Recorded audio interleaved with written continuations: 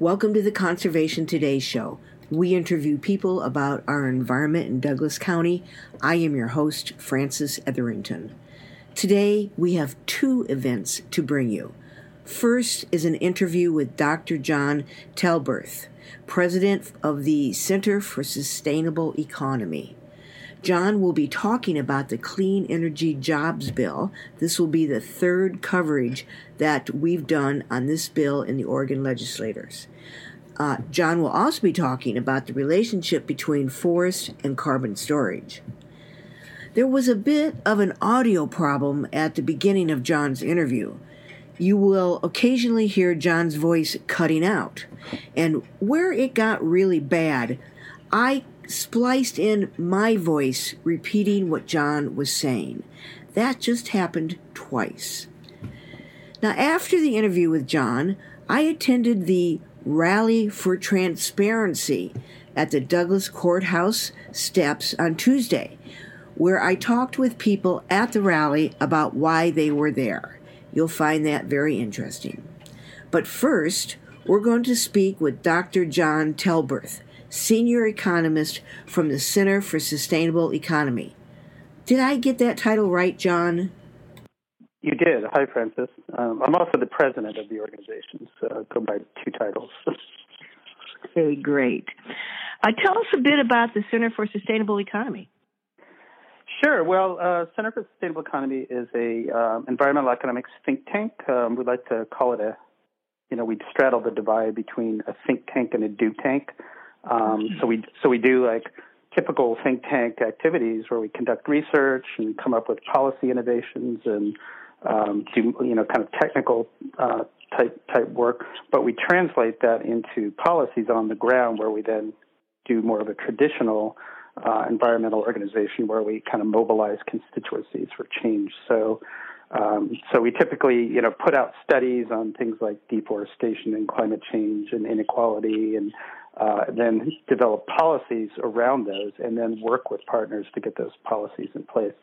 As you may know, we were founded way back in the late 80s, early 90s as Forest Conservation Council in Eugene, and we were one of the lead organizations taking on the destruction of the ancient forests and protecting the northern spotted owl through litigation and mapping and some economic analysis, and working with the Clinton administration on the Northwest Forest Plan. So we've got a long history in Oregon, and we kind of, because of our expertise had accumulated over the years, and we had a lot of folks coming to us for expertise in benefit cost analysis and sustainability indicators, we kind of switched our name in 2003 to Center for Sustainable Economy. So that's where we're at now.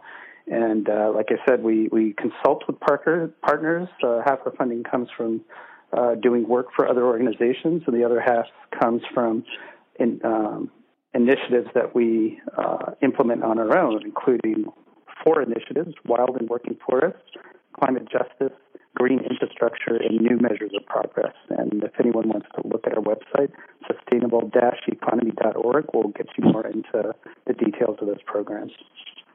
I remember the Forest Conservation Council. I was working at Umpqua Watersheds doing monitoring the timber sales from BLM at that time. Yeah, I believe we teamed up with you on litigation and appeals on the Umpqua National Forest. That's right. You recently posted a policy brief on your website called Beyond Cap and Trade. And I'm going to put a link to that policy brief and the podcast site here. So let's talk about that a little bit. This talks about the goal of Oregon's cap and trade legislation. Could you summarize what that legislation is, and should we support it or should we not support it? And it's been called the Clean Energy Jobs Bill. That's the common name for it. And it's been cooking for several years now. And the environmental community, for the most part, is really eager and anxious to get this finalized and in place.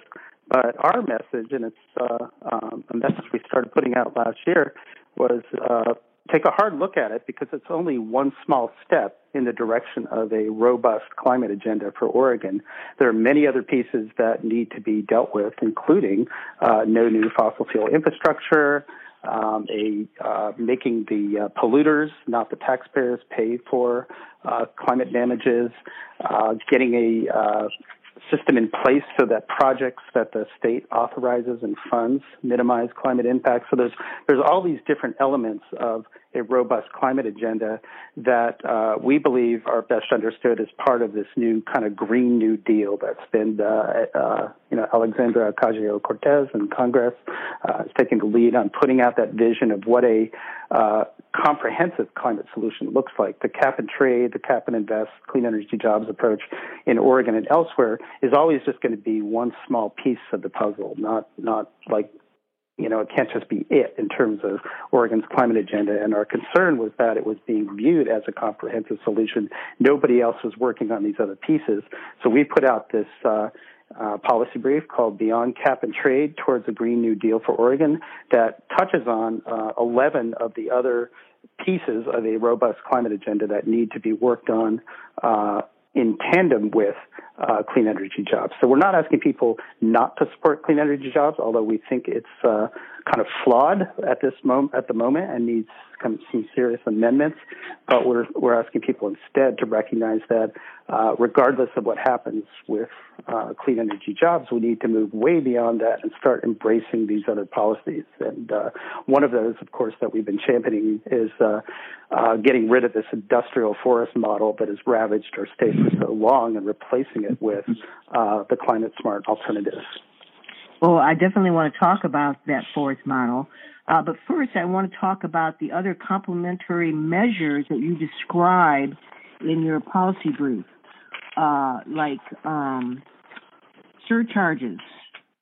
Could you describe those complementary measures of fossil fuel risk trade funds and the fossil fuel risk bond?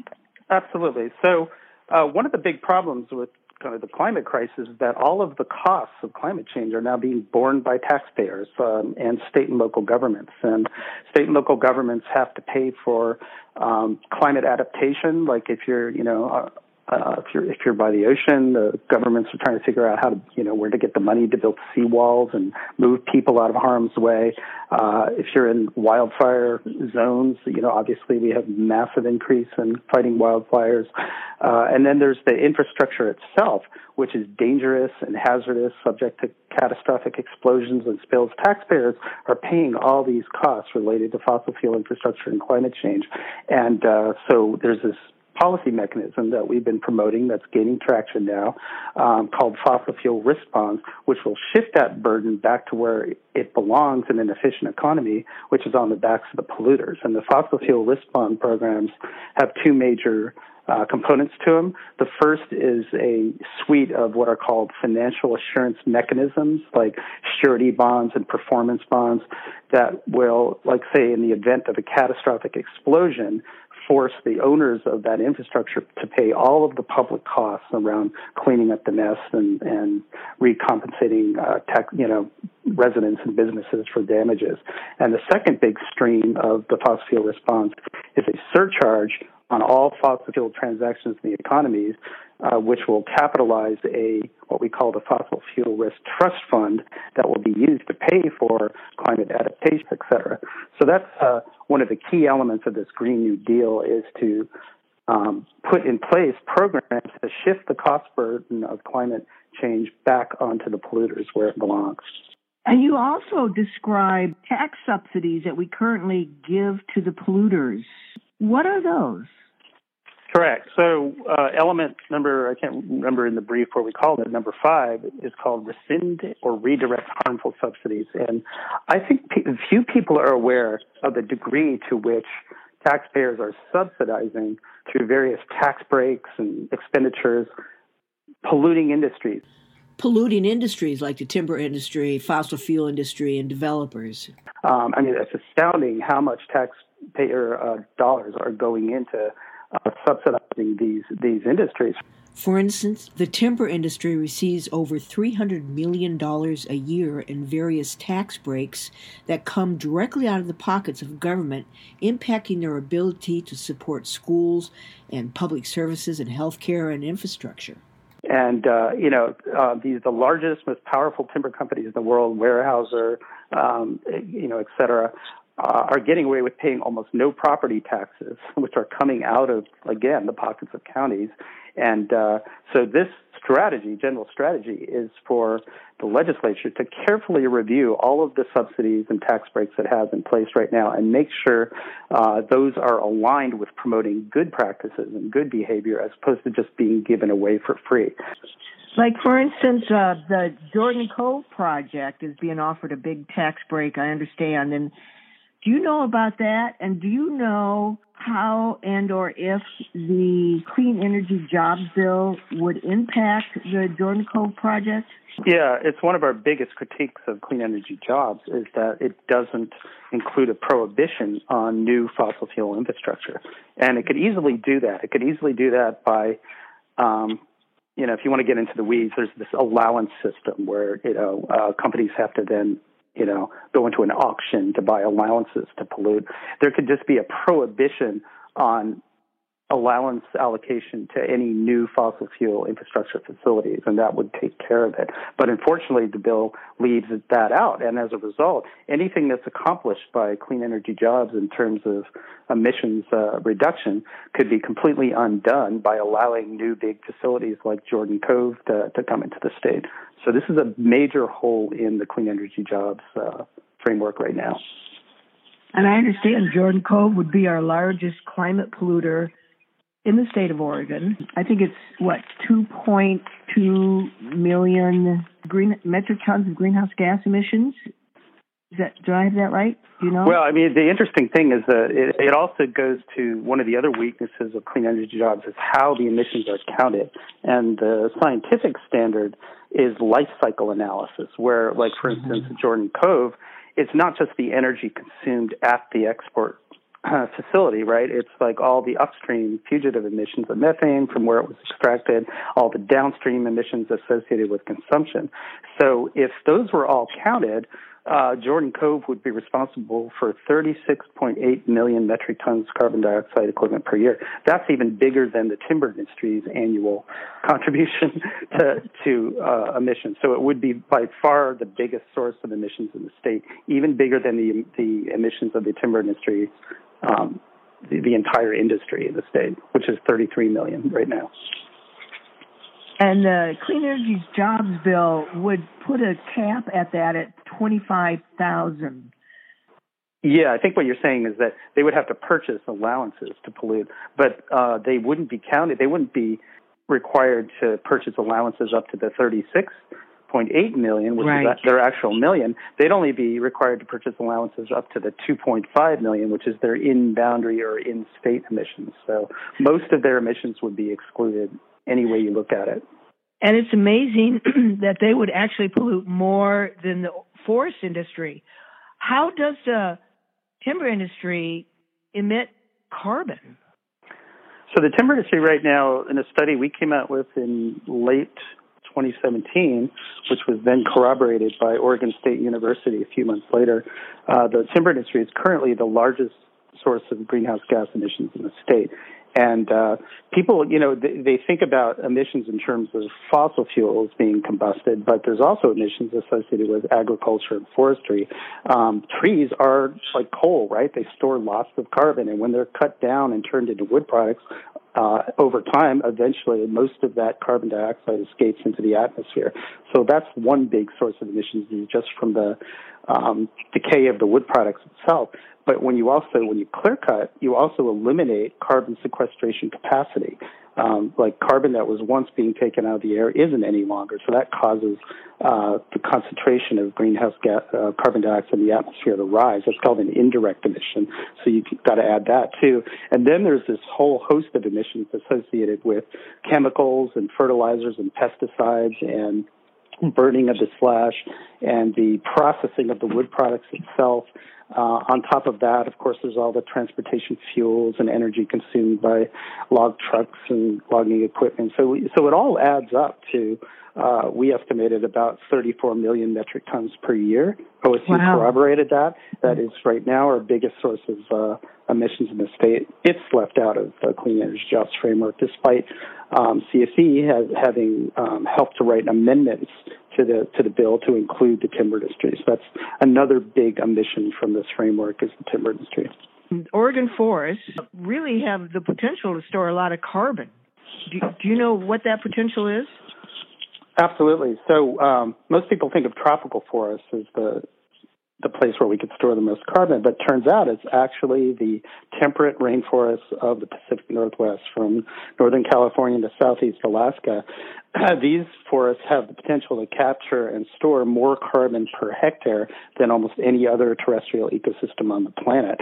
A lot of the reason is because the soils are built up over time. There's longevity. Tropical forests go through their cycles pretty quickly, and we all learned in earth sciences class about the real thin soils in the tropical forest. Well, we've got these massive, deep, rich soils that have been building up and storing carbon for tens of thousands of years. And so our forests are the densest carbon stocks, if allowed to grow into old growth, could be the most, like the densest carbon stocks on the planet. But of course, we don't do that anymore, right? The old growth has been, 90% of it has been removed.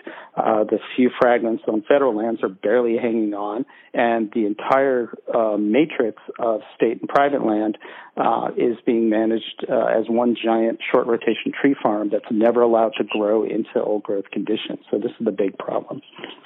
And it's a squandered opportunity. Yeah, so if I understand from what you're saying, that Oregon forests have the potential to store more carbon than any other place in the world, including tropical rainforests. Yeah. What a treasure we have if we can just develop that treasure. And that opportunity is being squandered. We're going in the exact opposite direction. Was that an Oregon State University study that came out with that finding? Yeah, I'm trying to think of who. So, researchers have been going into the old-growth forests, like in the H.J. Andrews, and measuring the carbon density. But they've been doing that all across the Northwest in old growth. So the University of Washington, OSU, H.J. Andrews research. I mean, this is kind of a common knowledge that the old-growth forest stocks in the Northwest and Southeast Alaska are the densest in terms of carbon density on the planet.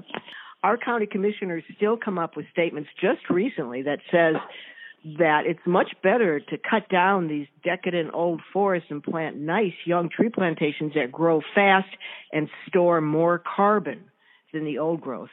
That is still the myth of the timber industry that we know down here. Yeah, I mean, that's just an outright falsehood, a lie. And, hopefully with that generation that believes that will kind of move on, and we could get younger people who really know the science are really aware of the potential into office. I mean, we've got to kind of flush those people out of the county commissions. They've been there way too long, and they're getting in the way of a robust climate agenda. Now, you mentioned that the timber industry enjoys tax breaks. Where are they afforded? Do you know exactly where they're afforded these tax breaks? Yeah, so we've got, we're going to be coming out with a report in about 2 months called Environmentally Harmful Subsidies in the United States. And we're going to take a look at different places and different industries. And so one of our first publications in the series is the Oregon timber industry, and that's going to go through all the ways in which the timber industry is subsidized in Oregon. And so property tax breaks are huge right now. The industrial timber landowners get a much better deal when it comes to property taxes than you and I do on our homes, for instance. They get to completely exempt their timber from property taxes. They get these obscene tax breaks for what they call environmentally sensitive logging equipment, which is actually skyline large yarders, which are some of the most destructive logging equipment on the planet. They actually get tax breaks, property tax exemptions for that. And that's just the tip of the iceberg. Then you drill down into the mills that are located in what are called enterprise zones, get massive tax breaks. There's subsidies, tons of money is actually spent through lottery funds to actually subsidize mills, subsidize logging. So we're going to make a tally of that, and so everyone can actually see what we're getting for those tax dollars. We're getting lots of destruction. We're getting massive greenhouse gas emissions. We're losing our water quality. Our drinking water is being contaminated. That's what we're getting for all these subsidies and tax breaks. And so our report, which is coming out soon, will document that. And one other thing is, as we do have a bill, we've worked on a bill with, there's a number of co-sponsors right now in front of the legislature to rescind or redirect some of those tax breaks and subsidies to make sure that the recipients are landowners who are actually doing good practices on the land. So if you're doing good practices with your logging and leaving a healthy forest behind, you continue to have those tax breaks. If your land's covered by plantations, logging roads, and clear cuts, you're not going to get the tax break anymore. So that's the essence of this bill, HB 2659. It's in the legislature right now, and we'd love people to kind of look it up and lend support for it and show up when the hearings happen in a month or so. Well, that's fascinating because, you know, Douglas County has closed our libraries because we don't have enough funds. A large percentage of the private land in Douglas County is owned by the timber industry, and so they don't get the full taxes. I understand from what you're saying, they don't get the full taxes off most of the private land in Douglas County because it's owned by the timber industry. And so therefore we really struggle. So if we could reform this tax subsidy problem, Douglas County maybe could open a library again. Exactly. Douglas County would be one of the prime beneficiaries of HB 2659. It would see its tax revenues go up by tens, if not over $100 million per year. And then under the terms of this bill, 70% of those funds would just be treated like any other property tax fund. It could go to libraries and schools and public services, et cetera.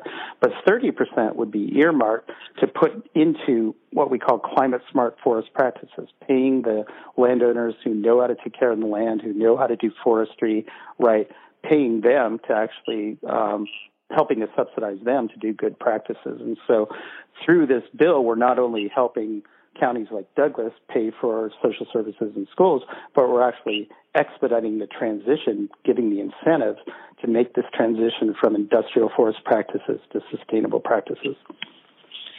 I want to talk more about climate smart forest practices, but first we're going to take a break. We have been talking with Dr. John Talberth, Senior Economist and President for the Center for Sustainable Economy, and we'll be right back. We are back from our break. This is Conservation Today, and we're talking with Dr. John Talberth, President and Senior Economist for the Center for Sustainable Economy. John was just talking about the tax breaks that the timber industry receives, especially the property tax breaks, and the other options for ways to log our forest. But I want to talk about that. But first I want to ask you, is there a tax break that timber industry gets if they own over 5,000 acres, as opposed to a tax break landowners do not get if they own under 5,000 acres? Do you know about that? Yeah, absolutely. It's the timber harvest tax. And some deal back in the early 90s, back around 1999, 2000, Governor Kitzhafer worked out a deal with the major timber companies to get them out of paying to eliminate the timber harvest tax for the large owners, but keep it intact for the small owners. I mean, I have still to this day can't figure out what the reasoning of that is. There was some rationale that they would pay a little more to make up for it in property taxes, but that actually never happened. So right now we've got, and so this is just one of the many ways in which corporate industrial forestry is subsidized in the state. The unfortunate aspect of that is that it remains in effect for the smaller forest landowners. So this is exactly the opposite of what we need to be doing in terms of a just tax system, as we should be putting the taxes on the owners that are doing the most damage to the land and not penalizing the small landowners. But that's exactly how our tax system is structured now.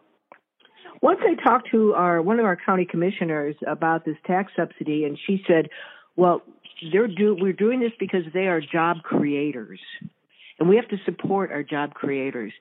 Except I understand that Weyerhaeuser, who is a major recipient of this tax subsidy, they ship most of their logs to Asia, and they bypass our local mills.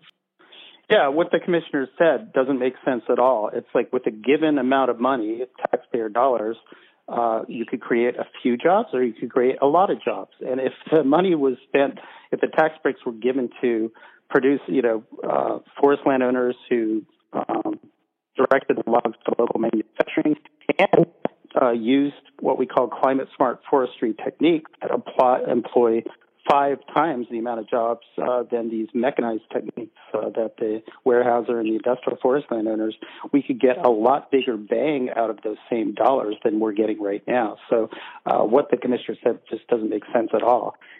Especially with the laxed forest regulations we have, like no requirements for a buffer next to small streams, or allowing helicopter spraying chemicals in rural communities. Do you happen to know if other states have better regulations on private land logging than Oregon does? Yeah, absolutely. Oregon has the worst forest practices in our region. States like Idaho and Washington, California all have Forest Practices Acts that have more stringent regulations on things like buffer zones along streams or places where you can't spray, to protect schools and public health. So Oregon's kind of in the Stone Age when it comes to its Forest Practices Act. At the heart of it is this failure to actually even recognize the difference between a tree plantation and a forest. We're not even at that point in our forest practices laws yet that we can even distinguish between the two. It makes all the difference in the world when it comes to wildlife and clean water and biodiversity and carbon, et cetera. So we've got a long way to go to modernize Oregon's Forest Practices Act. But we've started that process, and a couple of years ago we had legislation introduced to do that. It's still in play this session, but we really need to wake up and bring our forest practices laws into the 21st century. Is the legislation introduced this session, is it to increase the buffers on small streams? Currently there's no buffer required on small streams? Yeah, so we've got one piece of legislation Representative Paul Holvey from Eugene reintroduced called, that's the comprehensive modernization of the Forest Practices Act that we're looking for, and it includes like 10 different elements, and one of them is, yes, to bring the buffers on streams and rivers and wetlands up to scientific standards. The scientific standards that are in place right now on BLM and Forest Service lands are actually fairly good, and so that there's no reason that should not be also put in place on state and private lands. But it includes many other elements, such as the requirement that these big landowners develop long-term management plans that the public is able to see so we know what's coming down the road. They should be committing to long-term management plans that set aside forests to develop late successional characteristics, that protect drinking water supplies, that keep clear-cutting off landslide-prone soils. These would all be part of a management plan that the public can actually review and be involved in influencing. Right now, we don't have that, as you know. We don't have any requirements for forest management plans, which makes our whole system, it's really irrational. People don't know what's coming down the pike till the clear cut's about to go in. It's like I said, we're kind of in the Stone Age of forest practices laws, and this really needs to change. Right. California has timber management plans, require private industrial forest owners to do timber management plans that the public can see and comment on because, after all, it's in a watershed that impacts the public. I mean, we're all downhill from these practices or Exactly. next door. So the public should be involved in what impacts the public. These are public resources. Everybody says, well, it's private land. We can't require this for private land. But that's not entirely true. If, those of you who study environmental law know that property rights are kind of, they call it a bundle of sticks, where you have rights to do certain things, but you don't have the right to contaminate, destroy what are called public trust resources. These include soil fertility, biodiversity, clean water, the stability of the climate, et cetera. Those are public resources that we have the right to require protection of. And that's where having these plans in place ahead of time so we know what the plans are for the next 10, 15 years and we're not surprised by what's happening. That's how we can leverage that. And so let me just also say, so that legislation is there. We also have HB 2656, which would actually, and this kind of came out of the scare we had last summer with toxic algae blooms in the Salem water supply, and then the subsequent finding that 43 other drinking water supplies are at risk from these toxic algae blooms. Turns out industrial forest practices are at the heart of that problem as well. And we could go into the details in a minute, but what this bill would do would be to prohibit clear-cutting, construction of new logging roads, and aerial spraying of chemicals and fertilizers in our drinking water supplies, something we should all have. Like most people assume that that's what is the case right now, but it's not. Our drinking water supplies are under assault by these industrial forest practices. So this bill would actually end them and force the companies to use climate-smart, water protective practices in our drinking water supplies. This was Salem's water supply last summer. When they were trying to get to the bottom of the toxic algae bloom outbreak in Detroit Reservoir. And even the Army Corps of Engineers used the word extreme logging to explain what some of the problem was there. So it's time we stopped clear-cutting our drinking water supplies. It's kind of senseless, and it's putting all of us at risk, and this bill would do that. One of the ways that we could stop this is by starting something called the Climate Smart Forest Practices, which you mentioned in your policy paper. Can you describe what that is? Yeah, I mean, the good news about forests and climate is that it doesn't involve, we don't have to just simply set aside forests and not cut timber, right? There are ways to cut timber and that actually enhance the forest's ability to capture and store carbon, and we call these climate-smart forest practices. And they include a suite of practices, including afforestation, reforestation, ecological restoration of plantations, which is like getting in and thinning the plantations to expedite their growth into old-growth conditions, long rotations, selective harvesting, and then, yes, setting some forests aside as forest carbon reserves. So what these climate-smart forest practices do is they operate at this sweet spot where there's 4 different goals are being advanced at one. And one of them is reducing emissions. The other is increasing sequestration. The other is increasing carbon stored on the land. And the last one is to improve resiliency of the landscape, reducing fire risk, improving water flows, et cetera. So you could accomplish all 4 of those goals at once through these practices. And so that's what, if this tax reform bill passes, for instance, we'll have a pot of money. It could be a couple of $100 million a year to pay landowners to do these kind of practices. And so, which is actually a jobs benefit, as drinking water benefit, as fisheries benefit, and as climate benefit. And so that's where we need to start putting our money in. If we're going to kind of reverse this model, the industrial forest model, we need to start investing in these climate smart alternatives, and that bill would help us do that. So the current bill, the cap and trade legislation, or the Clean Energy Jobs Bill, would actually produce money to help pay for the new kind of timber harvesting? Well, no, I was talking about the Forest Carbon Incentives Act, the one that we're working on, called, HB 2659. The problem with Clean Energy Jobs is that they originally thought it was going to generate enough money to do like major investments in forestry. But as it turns out, and several analysts have looked at this so far, most of the money that's going to be raised by that bill is going to have to go into the Highway Trust Fund to pay for, whatever they could come up with in terms of transportation that's going to reduce emissions from the transportation sector. But in reality, the use of that fund is for freeway expansions, and maybe some of it's going to be for bike lanes and transit. But most of the money generated by Clean Energy Jobs is going to be put into that Highway Trust Fund, and that's a big concern. I see. Right. So if forest owners want to volunteer to do climate smart forest practices, where would they go to learn how to do that? Well, that's a good question. So OSU has put out several studies. You know who's actually, the Siuslaw National Forest has been held up for quite some time now as a model of how to take these landscapes that are covered by tree plantations now and do restoration work to help those forests grow back into real forest and older late successional forests. So the Siuslaw National Forest has a really good model for that. And we're putting together a publication scheduled for later this year called Climate Smart Forestry, Prescriptions, Practices, and Economic Benefits that will help kind of summarize where landowners can go to look for the actual prescriptions to put in place to do climate smart forestry. Fascinating. Is there anything that we should know about the Oregon Forest Practices Act that we haven't talked about that's important in this conversation?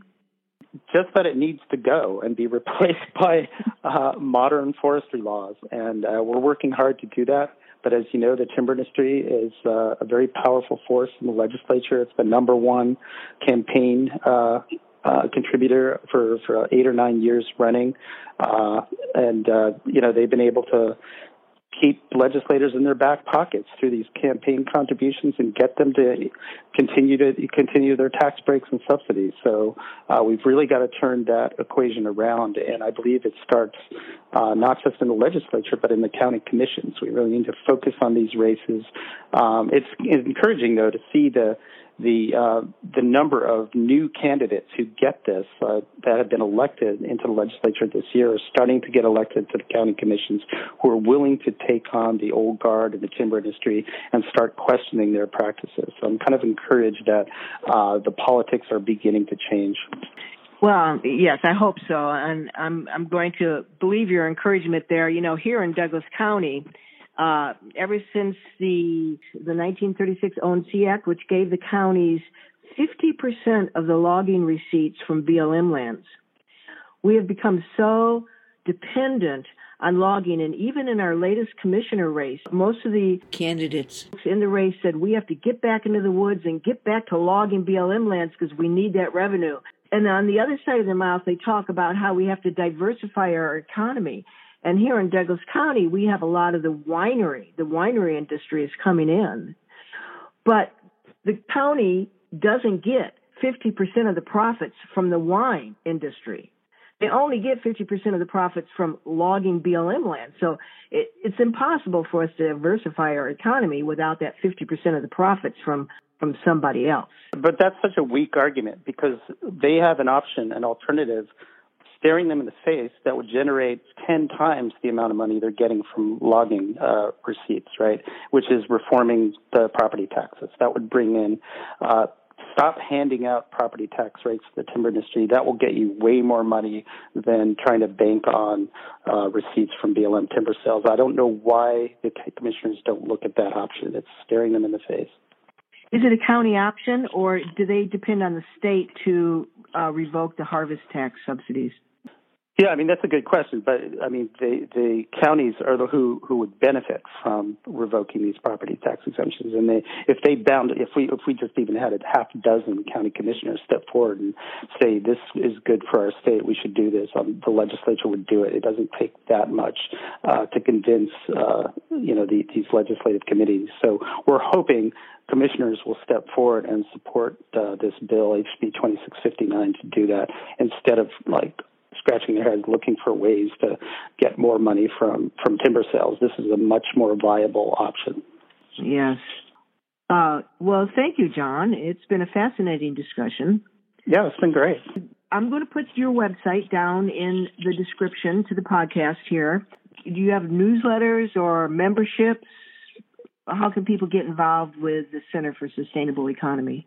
Yeah, through our website is the best way. So we have two websites. One is Sustainable, and the other is SEEN, SEEN.org, which is our political C4, where we do our work in our legislature. And through those two websites, you'll get information about what we're working on and how to get involved. And we'd love to hear from you. Well, great. Well, thank you. We have been talking with Dr. John Talberth, senior economist and president of the Center for Sustainable Economy. Thanks very much, John, for your time. Thanks, Francis. Take care. We are going to take a break. This is Conservation Today, and we have been talking with Dr. John Talberth, Center for Sustainable Economy. When we return, we will go to the Rally for Transparency at the Douglas County Courthouse. We are back. This is Conservation Today, and I am your host, Francis Etherington. It is Tuesday, February 19th, and we are on the steps of the Douglas County Courthouse at the Rally for Transparency. People have gathered from all over the county to demand the county to be more transparent and inclusive of the public in their decisions. Let's start by talking to someone holding up a sign saying, "No quarry in Glide." What's your name? My name is John Holing. The reason we don't want a quarry is three things: air pollution, water pollution, and a visual pollution.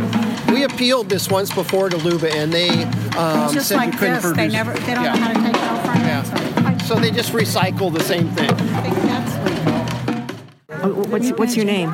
Terry Alfeather. Hi, Terry. What brought you out here to the demonstration today? Well, pretty much the same as everyone else. This is our home, and we've got a few people in power who are destroying it, and they're lining their pockets. They're destroying our parks. They're shutting down our landfills, so the dumping is happening in the woods, which is another horrible thing. And I care. And we're trying to educate other people out here. We're very peaceful, and we want you to come and care and speak up, because this is our home, and we have a right to vote on these things that they keep doing behind our backs. They're just lining their pockets and ignoring us. How many landfills are they closing? Do you know? Rural. Everybody rural who has to travel like 50 miles or so to dump, they're not doing that anymore. They're dumping in the woods. So, and this is, somebody brought up a really excellent question. Why are they closing the outskirts and not the ones that are immediate here in Roseburg and the immediately surrounding it? We're all one county. We all need services. Why are they wiping us off the map? And they closed the libraries. People are looking at us nationally, throughout the United States, going, what is Douglas County about? I mean, they are the pit of Oregon, and we are. But we're here to change that, and we're not going away. Thank you, Terry. You betcha. What's your name? M.A. Hansen.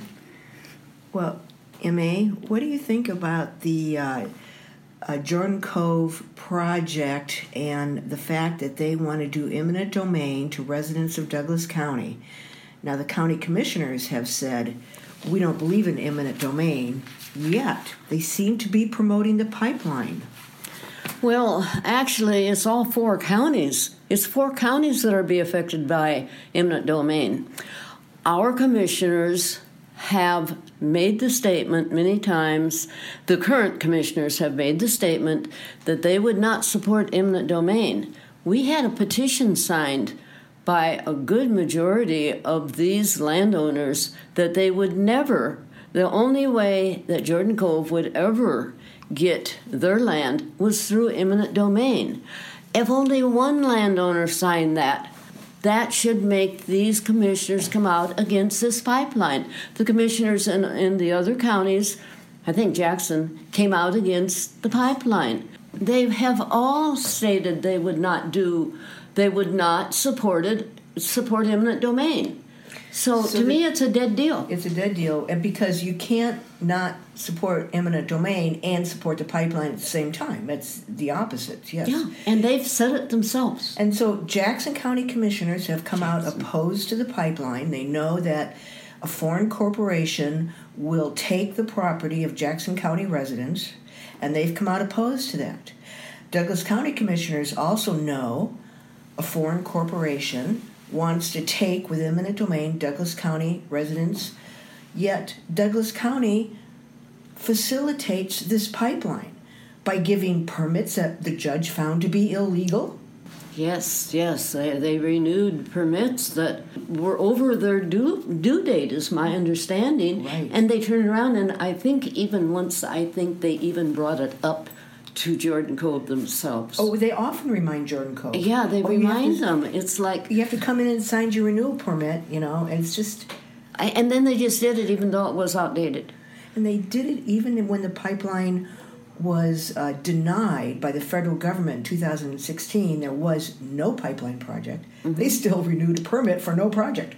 Yeah, well, okay. At one time, all three of our commissioners were against the pipeline. Yeah. And our governor was. And things change. All of a sudden. Okay. Thank you, M.A. Thank you. Great. What's your name? My name is Arden Carter. Why are you here today, Arden? I came to, the idea of transparency.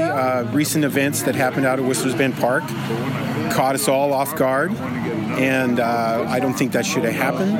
As a golfer that's been involved with the Whistler's Bend Park and the disc golf community for over 20 years here in Douglas County, it really was quite a shock to see something like that happen without us knowing or being part of it. And the more this Parks Department, they shut people out and things of that nature, and we just need to say, hey, come on, we all used to work together. The park is what it is because we've worked together all these years, and suddenly we got someone who's chopping down the trees. I mean, it's a park. They could have marked the trees to be cut and put up a sign that said, what do you think about this? Right, and they didn't. No. Or are these trees really hazardous? We didn't see anything like that. Or are there some of the trees that could be topped and kept for wildlife? Right. Or are there some right on the banks of the Umpqua River? Right. That could have been kept for wildlife. Kept there, and no, that wasn't. It wasn't a thought that went through their head, I imagine. No. Or how do we get around that? They only know how to log. They don't know about wildlife or enhancing parks. We should have had a tree trimming service go in there and take out the hazardous trees, leave the rest alone. But what I just saw was a picture of a deck of oak trees. A big deck of oak trees. Now, why do you suppose they're cutting down oak trees? Well, the ones that were on the hillside there, I don't know. They don't use the oak trees for much more than firewood nowadays, do they? And so, I have no idea, and they weren't that hazardous. We live in Oregon. We live amongst the trees. Okay, we know when we go out in the woods that you got to be paying attention because it can be hazardous. And so to say we're coming in and we're going to cut these things down for safety, okay, then cut down all the trees. Because eventually every single one of them is going to fall down, just like we all pass away. Okay, so then do we get rid of everything? No. But I came today asking for more responsible stewardship with our park. Let's not be taking our stuff out of the ground and seeing what money we can make from our parks. Okay, let's keep those parks beautiful and the way they're supposed to be for all the coming generations. For that nature. And when they logged, they didn't provide the proper notice to ODF, so that they didn't get the notice back from ODF that there was an osprey nest right there where they were logging. Right. And so we don't know. I mean, a lot of those trees were cut down before they got that nest. See, if all we're really asking our public officials to do is everything they ask us to do if we wished to work with them. Okay? You have to file this. You have to go to this meeting. You have to know these people. You have to let people know. We can't do anything unless they give us the okay at 100%. Like I said, we put all that disc golf course stuff out there, and we did it all working with the county. We raised the money to put it in there, gifted it at the county when we're done because we want the park to be a beautiful and wonderful place for people to always keep coming to. And it just, whatever the new Parks Department is, they're hard to approach. They've raised fees on everything to make it almost adversarial to want to come out and enjoy the park. Yeah, right. It's a tough one, Yeah, there is that. Well, thank you very much. Hey, you bet you. Thank you, Francis. Keep up the good work. Okay, thanks. I'll do my best. All right. I hope there's a younger version of you out there. Oh, my God. Me too. Yeah. We're taking off. Yeah, me too. What's your name? Hello, my name is Barbara Lynch, and I am coming to the rally today to draw attention to the quarry issue. We do not want any secret quarry deals. Are there secret quarry deals? What's happening with the quarries? There are quarries being bought up and purchased by this company so that they can have the ability to spread the gravel for this project in Jordan Cove. What's wrong with quarries? They can cause pollution to the rivers and to the landscape. And where are these quarries? There's one up in Glide. People up in Glide are very upset about this because they have said no, no, no. And still the county commissioners are saying, let's look into this. Let's consider this project to be okay. And the quarry was closed for a long time. And now our current county commissioners are saying, let's give it a green light. Let them go ahead and have this quarry up in Glide. Well, thank you for that. Yes, you're welcome. Now I hear someone on the podium talking about dump fees. Let's go listen. And tore down the windmill end, got to ship all that debris to the Douglas County landfill, and unlike everybody else, didn't have to pay the fees. They got a special deal from the county commissioners. That's well and good. I think it's good that we give special deals to rich people like the Hanna family. They need it. The more money they get, we get more of a trickle-down effect, don't we? Oh, yeah, right. Ronald Reagan. Well, anyways, they muzzled.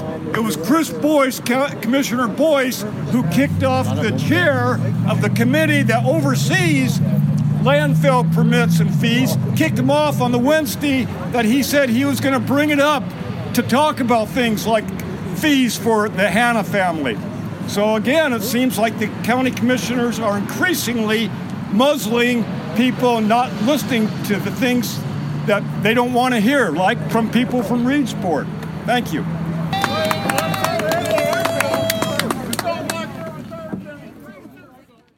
Now we're going to drop in on a conversation with John and Robin about the Glide Quarry.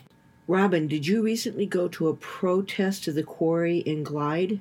Yes, it wasn't so much a protest, it was a meeting of local citizens from Glide and the surrounding areas, many of which would be personally affected by the creation of that quarry. And so they're opposed to the quarry, and how would they be impacted? There are a number of things: dust, noise, traffic, and they're very specific issues where they want to have the road that would go from Highway 138 to the quarry is on a blind corner. So with large gravel trucks coming in and around a blind corner, and this is a blind corner it's located right next to an RV park, many of which have are permanent residences. So the people live there, although they're living in RVs. But the road that comes from the quarry to the highway, it passes by the boundary of the RV park. Right. And then there were other people that own land in the area along the road that would be impacted. Obviously, their values are going to diminish because of the traffic, because of the dust, because of the noise. Noise was another big issue because they're going to be blasting up there.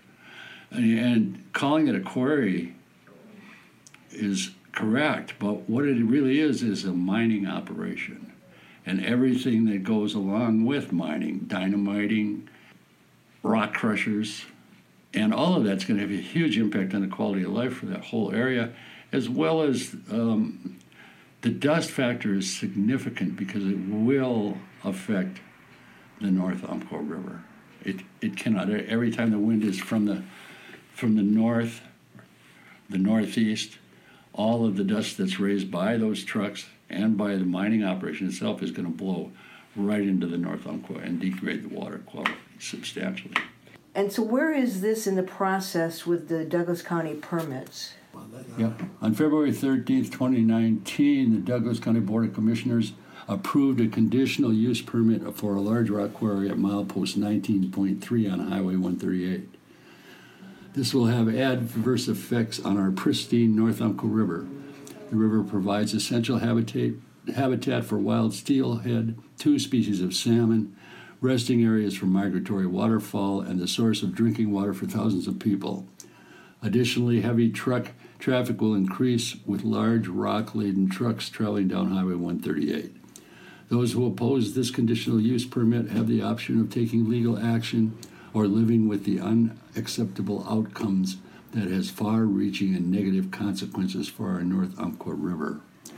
Attorney Ron Hostetter has been retained to handle the appeal to the Land Use Board of Appeals, LUBA.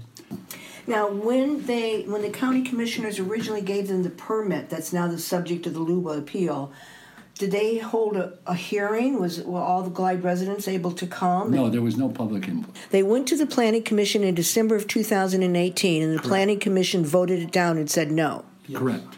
The owner appealed it. Yeah. Appealed the planning department's decision to the county commissioners. So in January, the Douglas County Commissioners voted to go against the recommendation of the Planning Commission. And was there a public hearing when they voted against that? Those that had witness status, that had already testified for the Planning Commission and had submitted documentation. So there was a few who could testify at that hearing, and they ignored their concerns and voted anyway to give the permit. That's correct. It's amazing that why does the Douglas County Commissioners have a planning commission that they don't follow the recommendations? What's the point? Tim Freeman has received a lot of campaign funds from Knife River. It would be one of the primary sources of its rock. So Tim Freeman received $15,000 from Knife River. Right. A part of the reasons the commissioners gave for the rationale is that that's the only quarry around that gets rock that can be made into asphalt, and which is not true. Which is not true. And there's no other quarry around that they can use. There is. It's about the same distance. I think there's only a 6 or 8 miles difference. It's just not owned by these particular people. They just didn't give the biggest campaign donation. Correct. Thank you, John and Robin, for talking about the quarry and why you are here today at the demonstration, and now we're going to find some other folks to talk to. While the rally for transparency was occurring, the citizens of Canyonville were having to boil their drinking water. All we were told was that it was due to turbidity. Turbidity? Dirt in the water? What could have caused that? Could it have been logging in the watershed? We know there have been lots of new clear cuts in the South Umpqua watershed where Canyonville gets their drinking water. There should be an investigation. And if the turbidity was caused by logging, then the logging companies should pay to clean it up. There is nothing more important than clean drinking water. And as we heard earlier in this show from Dr. John Talbert, Oregon's logging regulations do not protect drinking water sources. That's it for Conservation Today. Thank you for listening, and we'll see you again in 2 weeks. And if you get a chance, next weekend, go to Eugene for the Public Interest Environmental Law Conference. It's from February 28th through March 3rd. I will be presenting on an LNG Jordan Cove panel at 3 o'clock on March 1st. This is one of the biggest environmental conferences in the world, and it is free, and it's just in Eugene. You can download a schedule at pielc.org, and I'll have that link below. Thank you.